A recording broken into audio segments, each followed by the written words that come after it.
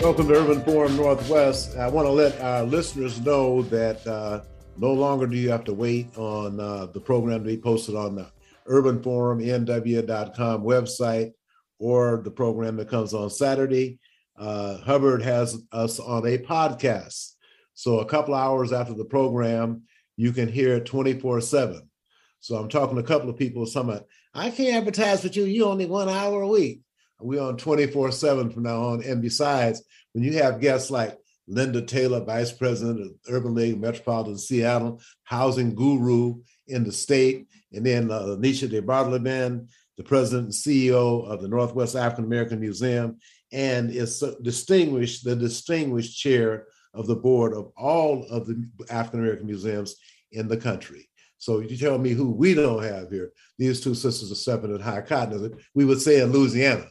So LaNesha, I was reading this information, and I ran out of printers there, and I see where you got a lot of things going on in April. And I had to mention a Black elected member, Tacoma Pierce County Black elected member, also who is the president of the Tacoma Urban League, State Senator Twina Nobles, is going to be doing some guest reading, and you got a lot of activities going on. So why don't you take a few minutes and share with us exactly what do you have going on? Absolutely, Eddie. It's so good to be here with you and your listening audience. We at the Northwest African American Museum are all about serving our community through Black heritage, arts, and culture. We're all about community healing, and we are all about collective hope. And everything that we do is really focused on those areas of service and engagement with community. We're very excited about what's going on with NAM this April. April is Jazz and Poetry Month every year.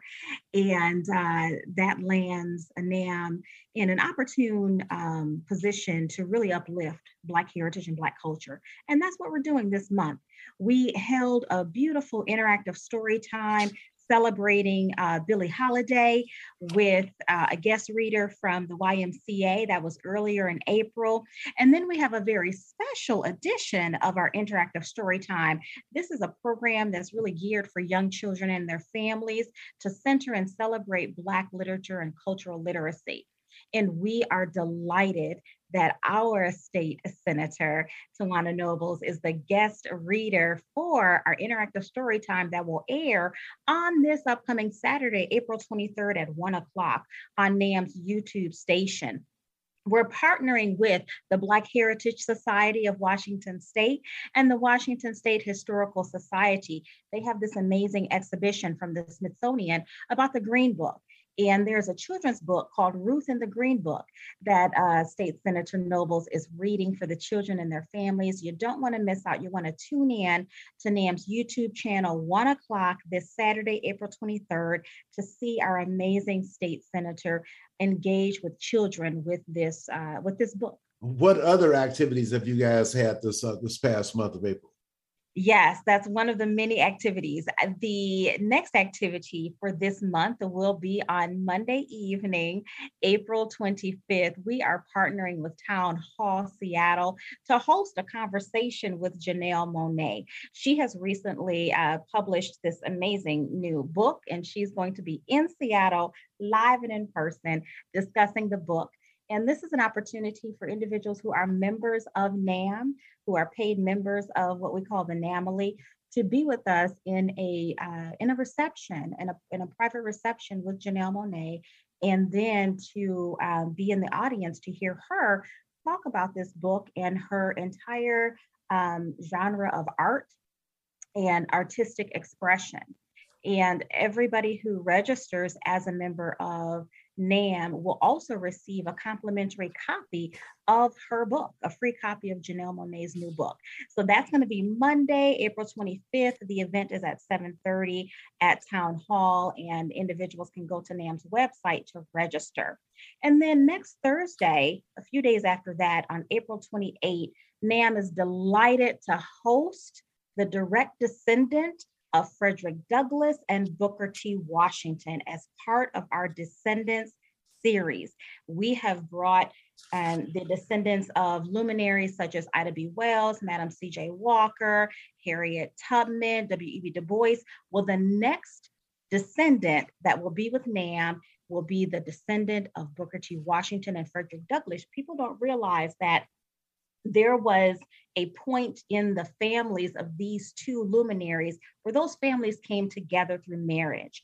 And that created a lineage that has produced Kenneth Morris Jr. And he will be our guest on Thursday, April 28th, 6 p.m. This is a virtual program, free and available to all in our regional community to learn about what's not in the books about Frederick Douglass, what's not in the books about Booker T. Washington. Hear about these great luminaries from their own family stories. And so we invite folks to register and tune in to that Descendant Series program. And that's just a highlight of the events happening with NAM this month in April. And now NAM also, as we got into the music, I guess Jason Turner has put together a band or something like that for NAM. Tell us about that. Yes, our African American Cultural Ensemble has been on tour this year. They've been performing all over the community, and they will be performing at the end of this month at the at an event in the South End of Seattle. And so they are always available to come out and lift up our heritage through music and through song. They have sung songs in tribute to notable ancestors like Harriet Tubman. They have sung songs that celebrate the civil rights movement when Martin Luther King III was here. And so our ACE Choir, which stands for African American Cultural Ensemble, is a very empowering and uplifting part of what NAM does to inspire hope in our community. Eric, is Congressman Cleaver on? Good to be with you. Okay, I want to let you know you're on with two distinguished leaders in our city. Linda Taylor is the Vice President of the Urban League of Metropolitan Seattle, and LaNesha DeBardelaben is the President and CEO of the Northwest African American Museum. And she also is distinguished by being the chair of the board of all of the African American museums in the country. So, sir, we want to start with you. We had a lot of, I guess a new book just came out. But first of all, there are some people, you haven't been on a minute. Would you just take a couple of minutes and share a little bit about your background? Because a lot of people don't know you were on the city council and you were the mayor. Why don't you just take a couple of minutes and share that with our listeners? Okay, I'm a native Texan. I'm a Texan. I lived in the most arrogant state in the Union. From birth, I still I went off to college playing football and went to Murray State football scholarship and was injured and have had about 13 surgeries since then. And so it may have been a good deal that happened to me. So I eventually went on to seminary, St. Paul School of Theology, got a master's after Prairie View, and then. As the church grew, I grew up really working in the Southern Christian Leadership Conference. I was the Midwest National Vice President under both Ralph Abernathy and Joe Lowry.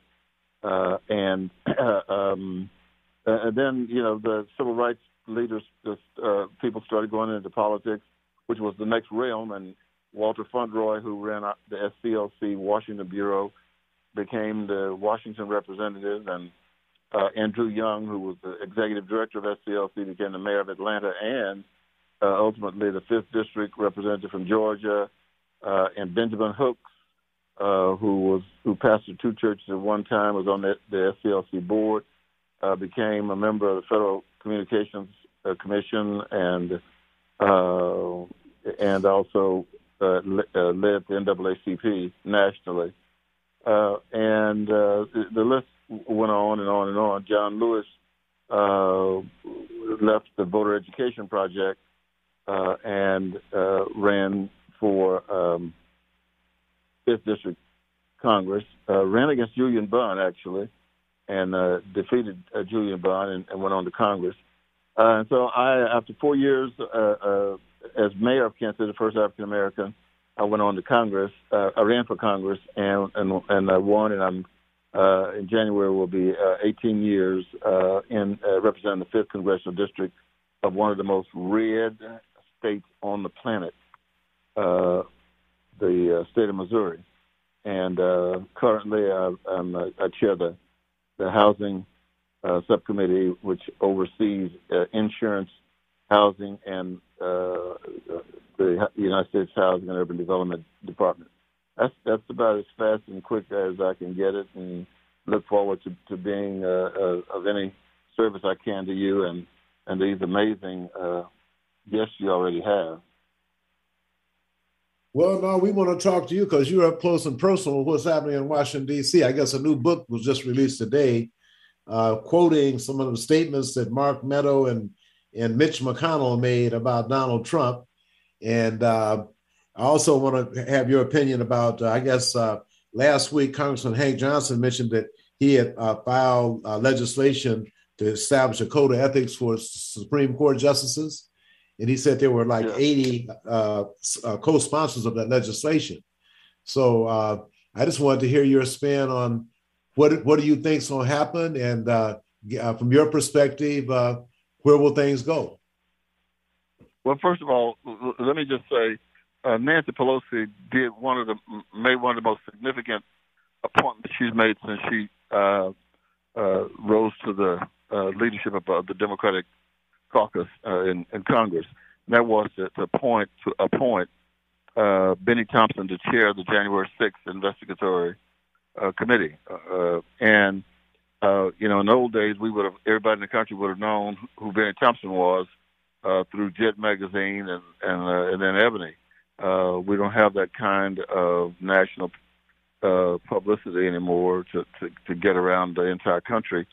So probably the overwhelming majority of people don't know that Benny Thompson, a PhD, by the way, from Mississippi, Bolton, Mississippi, chairs that committee. He also chairs the other most significant committee in Congress, Homeland Security. I'm a member of that committee and proud to be under the leadership of Benny Thompson. And I will say, from time to time, there are reports in the newspaper, particularly the New York Times, the Washington Post, and to a lesser degree, the Wall Street Journal, about what's going on in that committee. I can tell you that whatever you think you know from the investigation being held by, the committee, the January 6th committee, there is information that members of Congress don't have, and so the public doesn't have.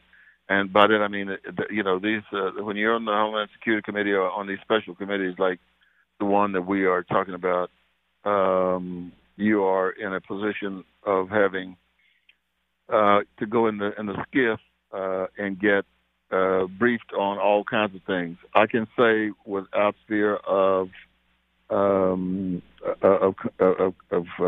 contradiction that the committee has significantly more information than the public understands at this point.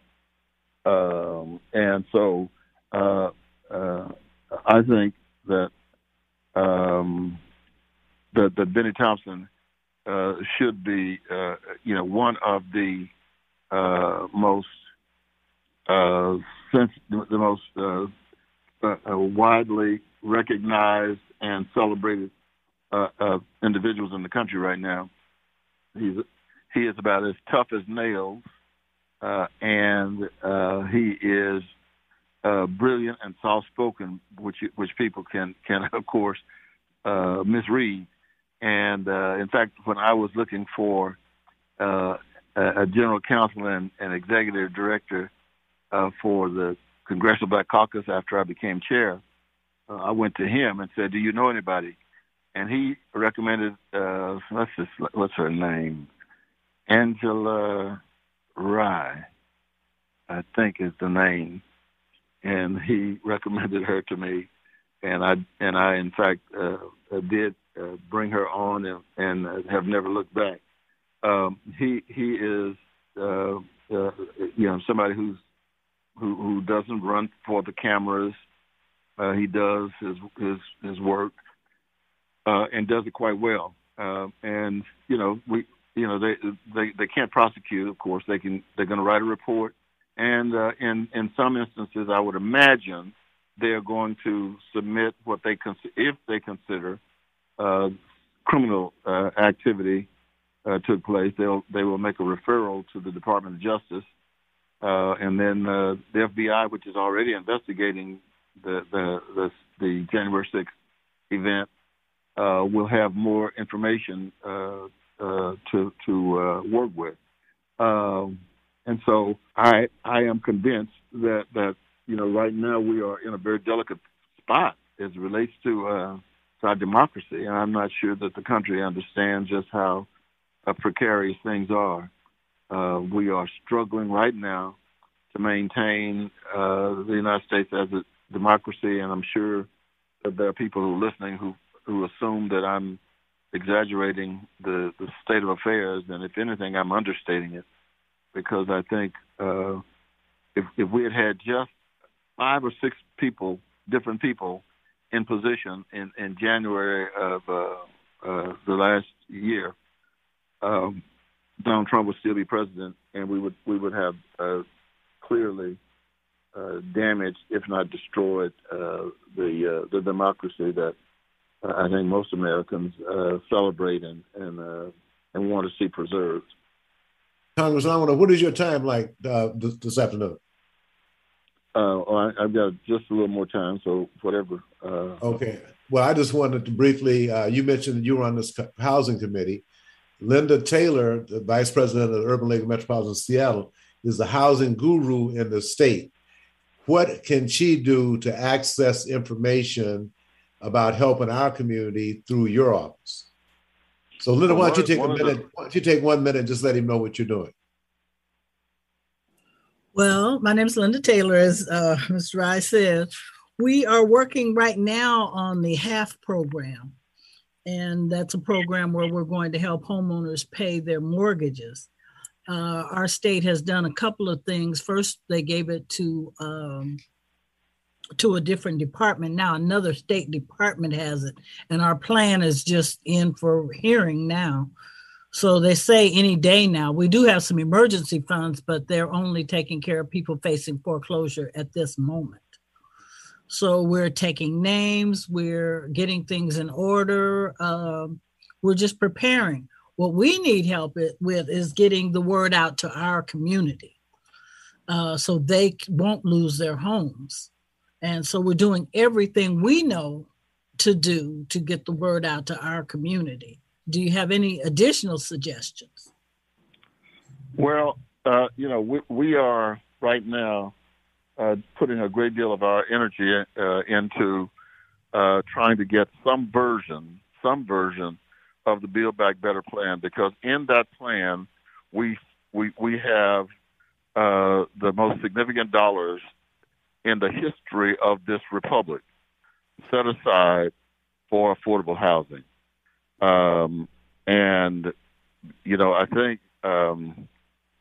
the exposure of that plan, if we are able to get it approved, get Build Back Better approved, the exposure of it would certainly be critically important for its success. And we don't necessarily get involved in the local communities' efforts to promote any of those programs. All of them, frankly, would go through Congress, would go through our committee and the Department of Housing and Urban Development, which is headed by Marcia Fudge and former mayor of a small city outside of Cleveland. It would be understandable in a proposal or in an application for dollars to put some money aside for public relations, or maybe more accurately, put money aside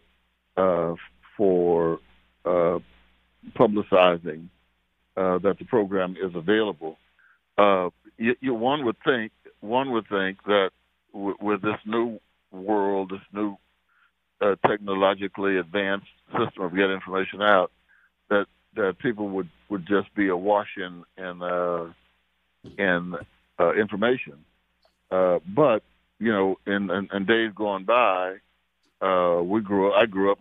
We had three choices: ABC, NBC, CBS, and the chances that either of those networks would report on anything that the other two did not have, it was remote. So people were getting the same news and same information. Today, they listen to, they go to the computer and in a lot of instances they listen to lives on professionally designed programs and newspapers. I don't know about the Seattle newspapers, but newspapers all around the country, except for New York Times, Washington Post, Wall Street Journal, and a few others like the LA Times, are in trouble. The Kansas City Star, one of the William Rockhill Nelson's great newspapers, goes all the way back to the 1900s, is down to, about 4 pages, maybe 5 pages per publication. They've had to move out of their headquarters into a little dinky office building and then suffer from the embarrassment that the Kansas City Star newspaper, one of the most celebrated newspapers in the country back from the 1925s and into the 1970s, sold their building, and that the newspaper is being published out of Iowa, out of Des Moines, Iowa, for the Kansas City, Missouri Star. So I wish I had a magical solution for that, but it's something that we all are doing. I think we have to go to all kinds of avenues to get that information out. But the good news is that I think that we recognize that enough to allow for programs to spend dollars generating the awareness of that program. It does Congress no good at all, just no good at all, to pass laws or create opportunities that are not received, because then the people who are almost always dramatically opposed to what we do will use the failure of spending those dollars to justify their votes against it at the next opportunity. So yes, we get the dollars into the local communities, and the local communities have to get it out.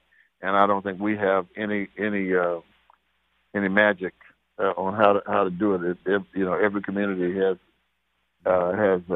its way of getting information out. And I just think we've got to figure out how to salvage black newspapers and newspapers in general. I think newspapers are essential for democracy. So, I apologize that we haven't put together any kind of package for getting this out. Congressman, thank you very much. Thank you. Hopefully, Linda, you got somebody you can call in D.C. now to get some help. Yeah. Yes, I will. Okay, so I want both of you guys to hang on. Congressman Cleaver, I want to really thank you for taking the time today. We really appreciate you. When we come back in late July, the Urban League, I'd like to visit. Please come by my office. Please, I'm serious. Please come by. Mark Marietta and I have been great friends. We were mayors at the same time when he was mayor of New Orleans. Oh, wonderful. I was mayor of Kansas City, and I was the chair. I was the president. We didn't call it chair. I was the president of the National Conference of Black Mayors. 370 of us back in the day. We both said we were mayors in the Cro-Magnon era, but we were mayors back in the 90s. And there were about 8 of us from large cities, and so I celebrate his work at the Urban League. You have a great leader. Right, he's been wonderful. Well, we'll be there July 20th, I believe. Looking forward to seeing you. Okay, Congressman, I just want to say that we talked about Benny Thompson. People got to remember that Benny Thompson was the leaders of SNCC in Mississippi and had the most dangerous job going, registering voters in the Mississippi Delta. The sheriff and the Klan was looking for him at the same time. So thank you very much. All right. Good to be with you. Okay, we're going to take a break and come back with LaNesha and Linda after this break.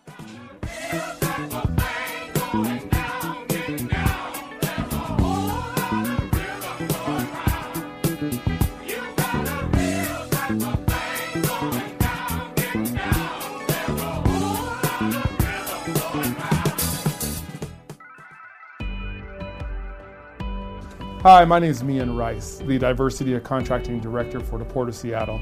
As a public agency, the Port of Seattle serves the community, and our investments should benefit everyone who lives and works here. The Port is committed to equity, diversity, and inclusion, and to leveling the playing field. That means continuing to open doors to contracting opportunities to all, especially women and minority-owned and disadvantaged businesses. How can you participate? List your business in Vendor Connect, a database of contractors. Attend PortGen workshops to learn how to do business with the Port. Learn more about contracting opportunities at portseattle.org. For more information on operating a concessions at Seattle-Tacoma International Airport, visit lease.ctacshops.com. Why sit in bumper-to-bumper traffic when you can hop on Link Light Rail and fly by the gridlock?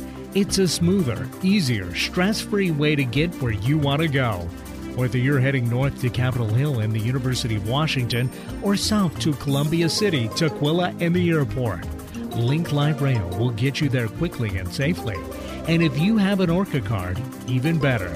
Just tap on the yellow card reader when you get on and listen for the beep to let you know your card has been accepted. Then tap your card reader again once you've reached your destination and listen for the double beep to let you know you've tapped off correctly.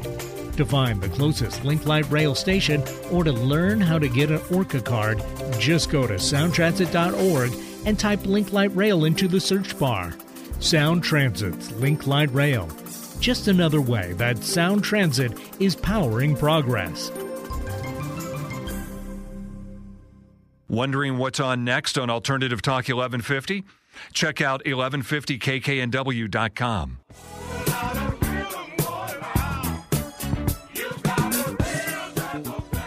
Okay, Eddie Ryan back with Eric rocking the tunes. I'm back with LaNesha DeBardelaben, President and CEO of the Northwest African American Museum.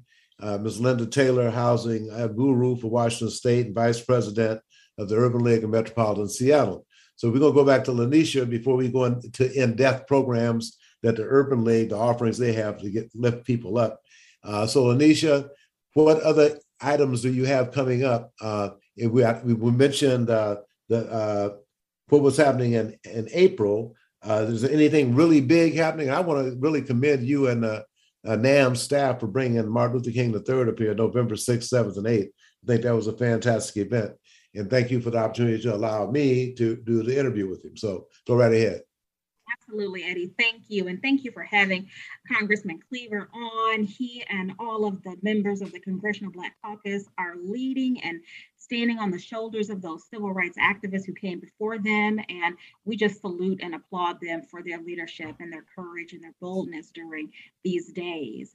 The Northwest African American Museum is absolutely thrilled to invite our community to all of the upcoming programs happening at NAM. We already talked about all of the amazing things going on in April. Well, May, we have a full calendar coming up.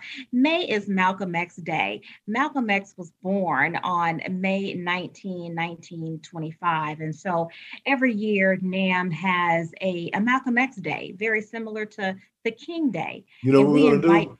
We're going to have that program the very first Thursday in May. So, you know, you can always have that. This venue is open to anything NAM is doing. And I want to give Linda a chance to talk about some of the Urban League programs. So, LaNesha, thank you all for sitting in for me when I needed help. You're always there. So I really do appreciate you. So I do want to go to Linda. If you're going to stay on to hear what the Urban League is doing, that would be fantastic too. So thank you guys can do some things together. So Linda Taylor, why don't you go ahead and share with our listeners what the Urban League is doing with housing? We heard a little bit about your conversation with Congressman Cleaver. So I know. What kind of help can people get right now? First of all, that was amazing to be able to talk to him. Oh, yes, that was amazing. Thank you. Thank you for that. Urban League is doing all kinds of things. We're still standing through it all. And we are supporting our African American newspapers and radio stations. We try to do that an awful lot. So what the Urban League does is all urban leagues across the country do about the same thing. We help people become self-sufficient. We just all do it a bit differently in different ways. We have an advocacy department, education, entrepreneurial, health, housing, workforce. And like I say, we do it all differently. We have a new resource center on Rainier Avenue, 901 Rainier Avenue South. It houses our Career Bridge classes, our homeless resources, and our construction and trade outreach workers. So you can come in there and get services on the spot, sign up, and we'll probably just sign up for our foreclosure prevention classes there, because there is a program out called HAFT, Homeowner Assistance Fund. It's where they have given money to all the states, and they gave the money to our Department of Commerce first. Well, Department of Commerce gave it to the Washington State Housing Finance Commission, and I'm on that panel where we're writing the plan, and I think we're in the last stages of getting our plan approved. So far, tentatively, you can get up to $60,000 to help catch up back payments.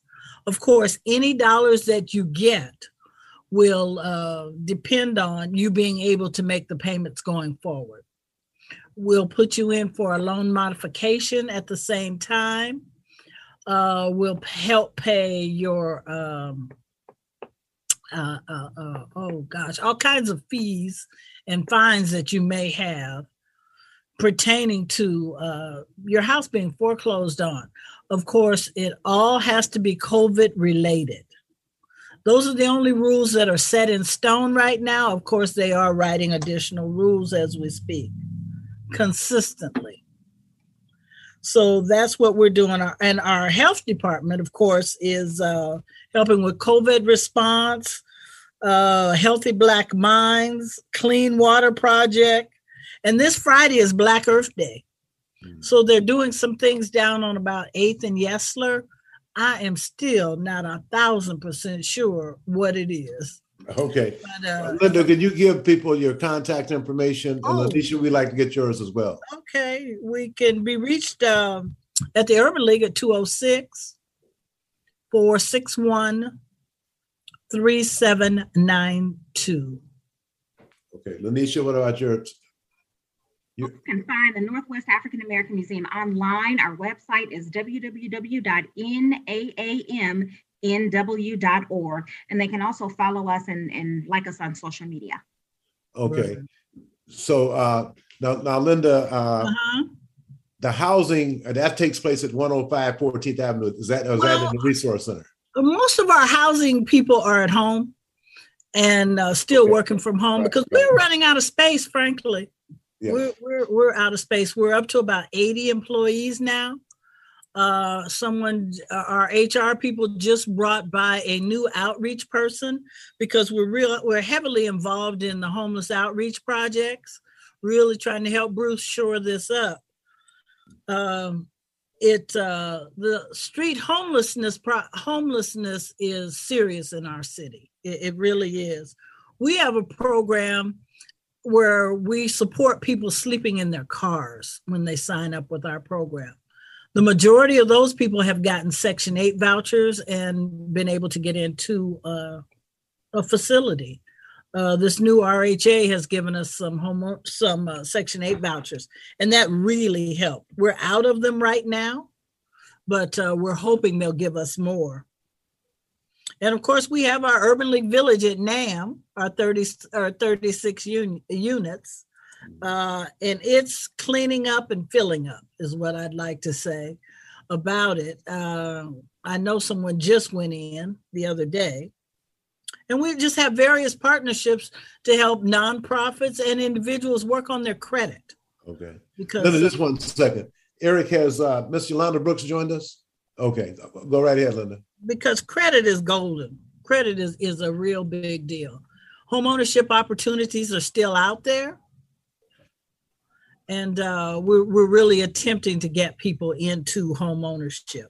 Okay, and one of the things I want to do, Linda, is that as things happen, I want to be able to make sure we just get back out of the airways. My guest, Ms. Brooks from the Washington State Department of Transportation, is on now. You guys are welcome to stay on because she's talking about a community workforce agreement and priority hire listening session that was going to be April next Thursday, but it's going to be in mid-May. So that might be of some value to hear from Ms. Brooks.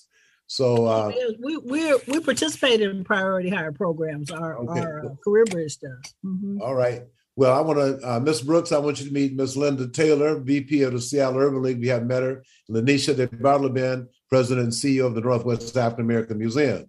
So we have some bad sisters in Kane County too. All right. Because y'all are Pierce County. Okay. But I'm a member of the Tacoma Pierce County Black Collective and the Tacoma NAACP as well. So Ms. Brooks, why don't you share with us, first of all, what is a community workforce agreement and why would it have to be something that you have to have a listening session? Well, what a community workforce agreement is an agreement between an owner, which would be like WSDOT, Washington State Department of Transportation, and labor, that promotes the hiring of local workers living in economically distressed areas and women and people of color. So that's what a community workforce agreement is. And why we're having a listening session is because during this last session, the supplemental transportation budget signed by the governor included a community workforce agreement codicil where we need to hire a consultant to help us with the process of putting together a community workforce agreement. So what Washington State Department of Transportation wants to do is listen to the community. We want to listen to the contractors, the subcontractors, the minority and the women-owned businesses, and see how they feel about CWAs, the pros and the cons, and what they would like to see in a CWA. Because WSDOT at this point, we have no preconceived notions of what it's going to look like. We want to listen to the community.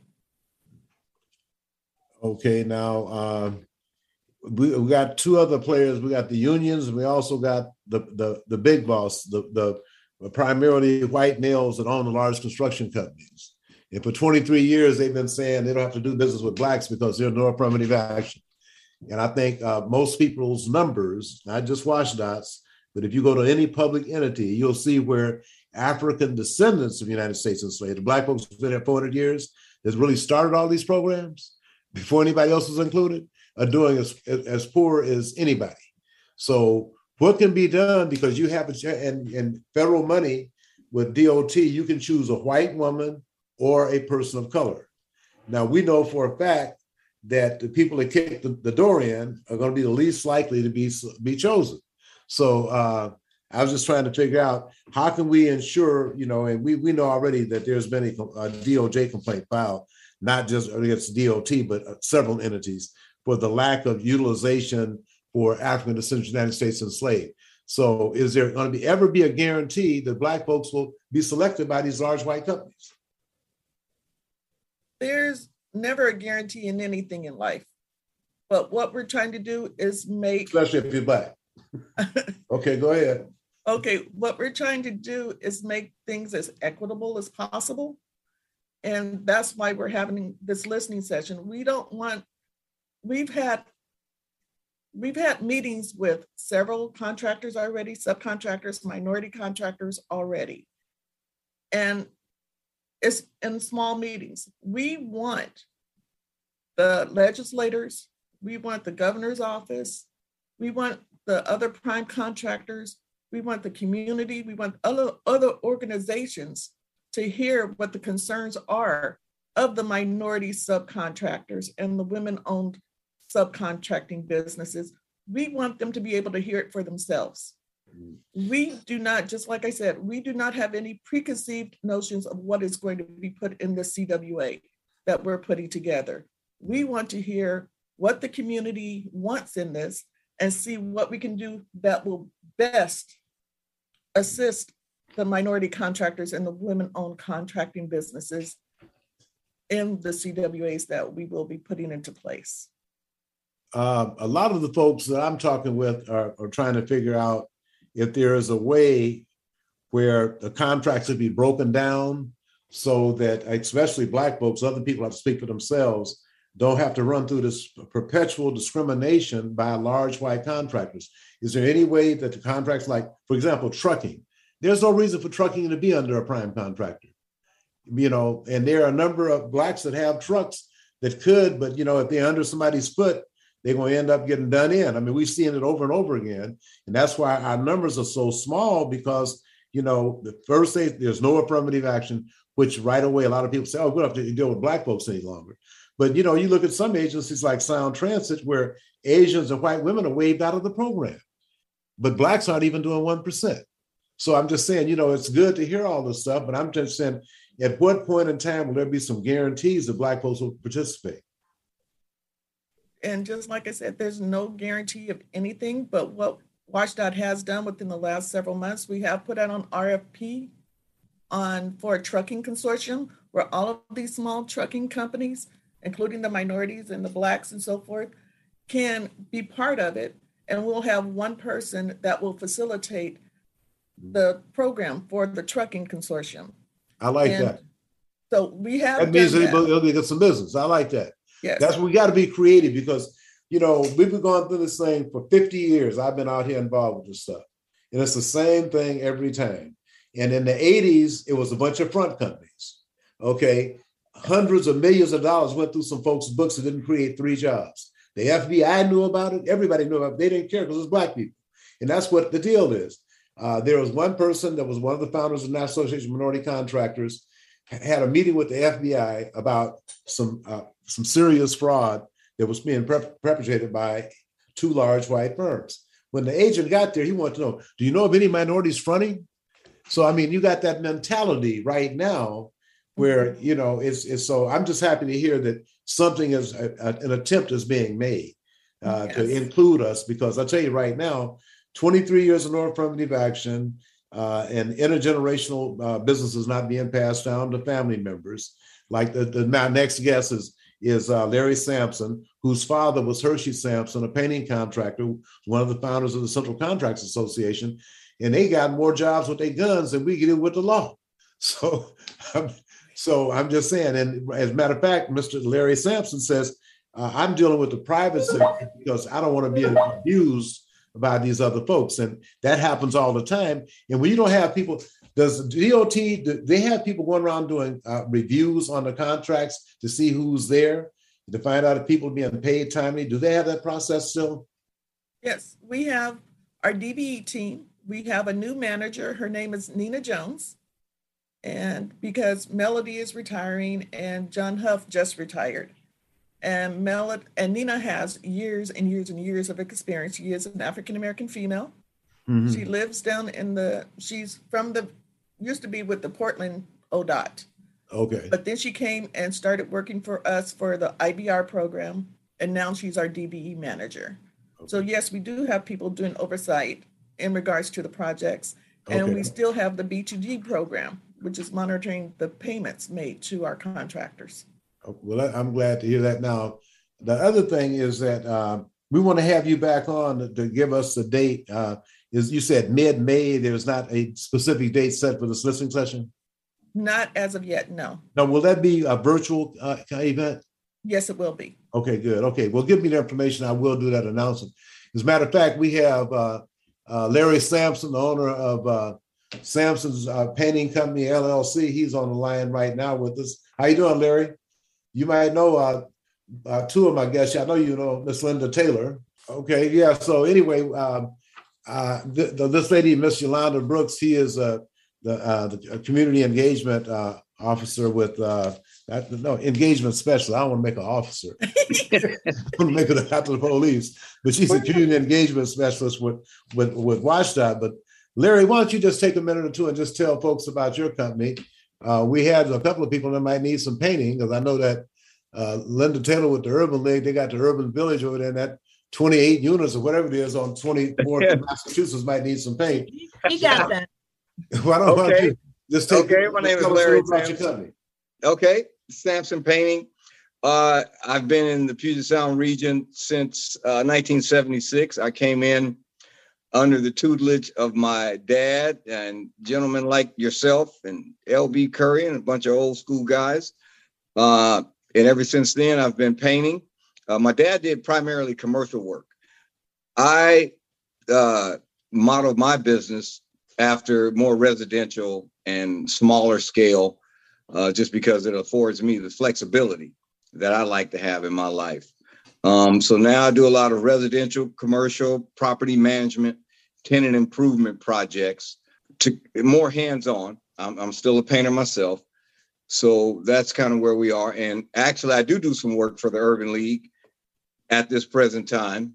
I just did their new office over there on Rainier, and I'm doing some work at one of their residential facilities. So that's my little background on me. As I said, I've been in this area painting since 1976, and I still am here going strong. Okay, we give everybody your contact information so they can hire you right now on the spot. Well, okay, Larry Sampson, SampsonPaintingCompany.com, 206-930-8032. And you can feel free to email me at Larry@SampsonPaintingCompany.com. Now, did you just get back from Augusta? I understand you're a caddy during the Masters. Well, not during the Masters. I do that part of the year, kind of back and forth. I am a professional caddy. I've been doing that for about 11 years as well. Kind of different hat I wear just to kind of diversify some things that kind of keep me at peace in my life. So I love being on the golf course and I love painting. So those are my two joys. So I still do that. Okay. Mrs. Brooks want to know if you do just residential or do you do commercial? I do commercial. So if DOT had a big contract, you'd be interested in. Well, it wouldn't cost anything to look. And the issue with that is manpower.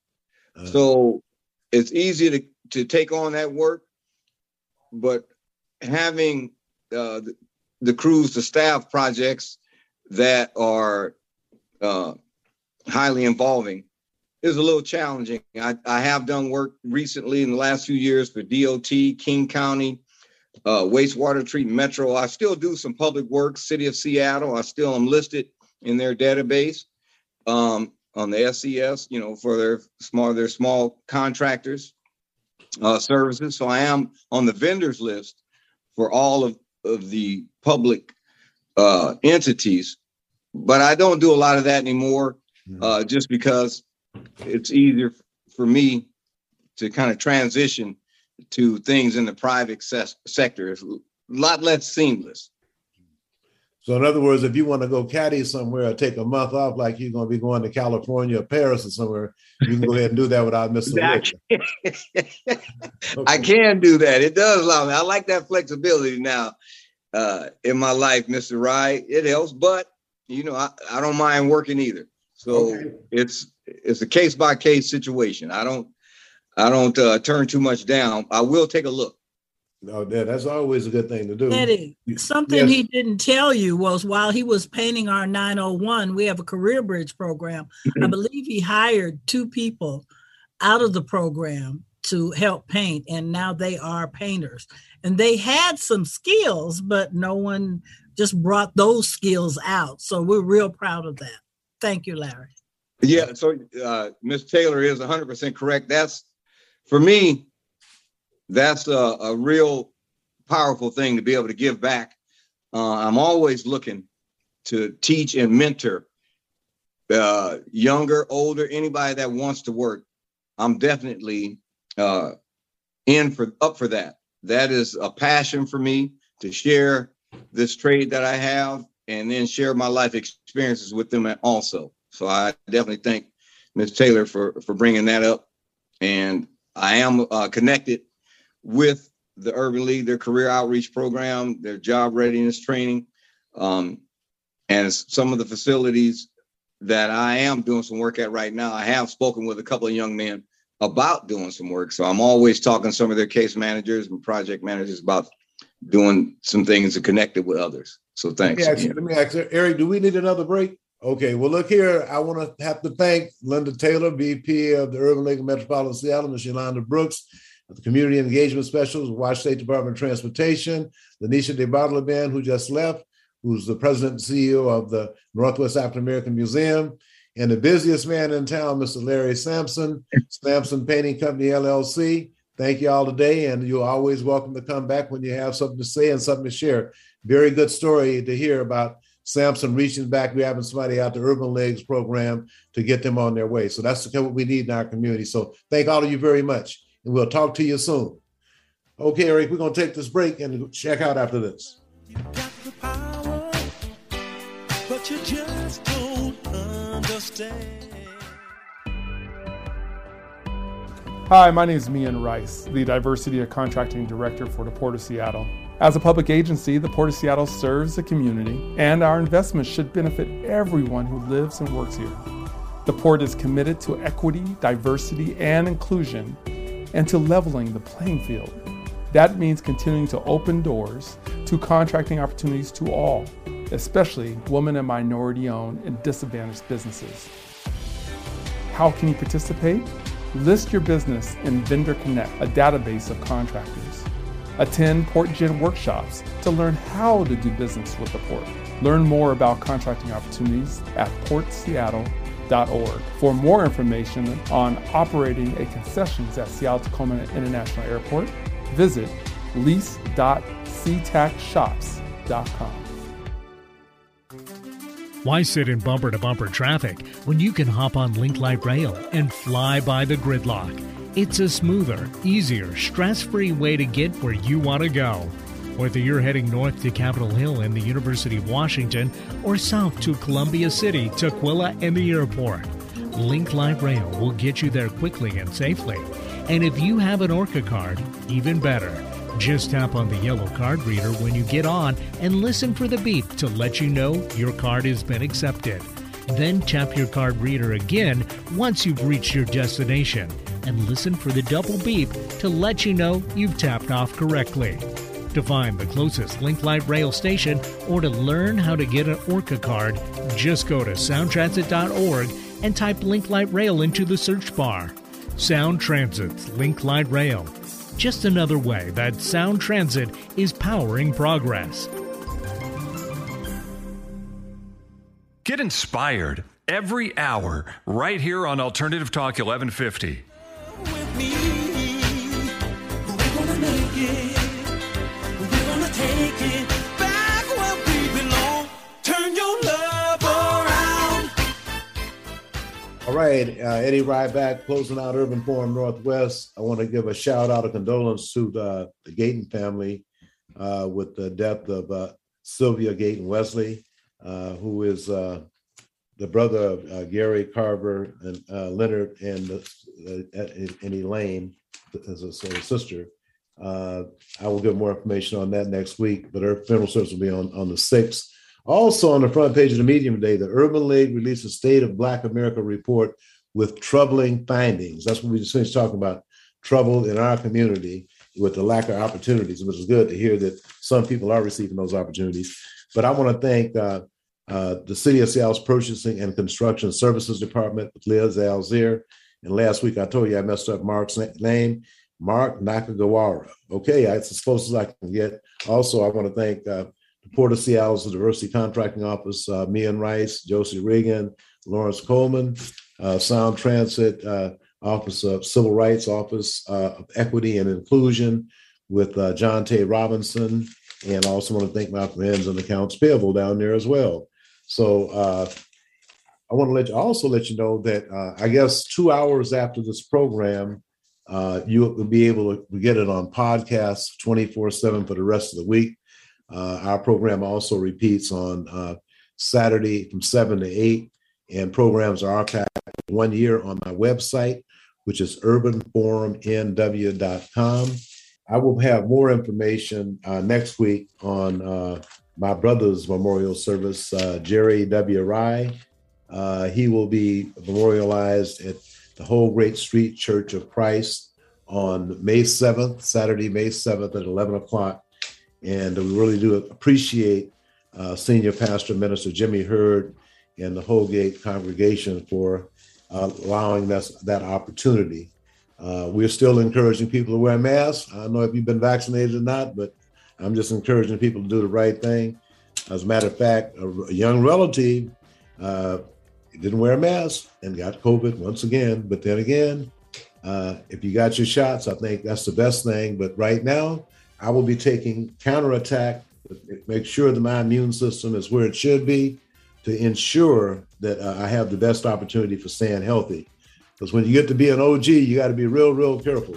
So I want to thank you very much for listening to this edition of Urban Forum Northwest. Go to the podcast and hear it again. Thank you, Eric, and have a good weekend.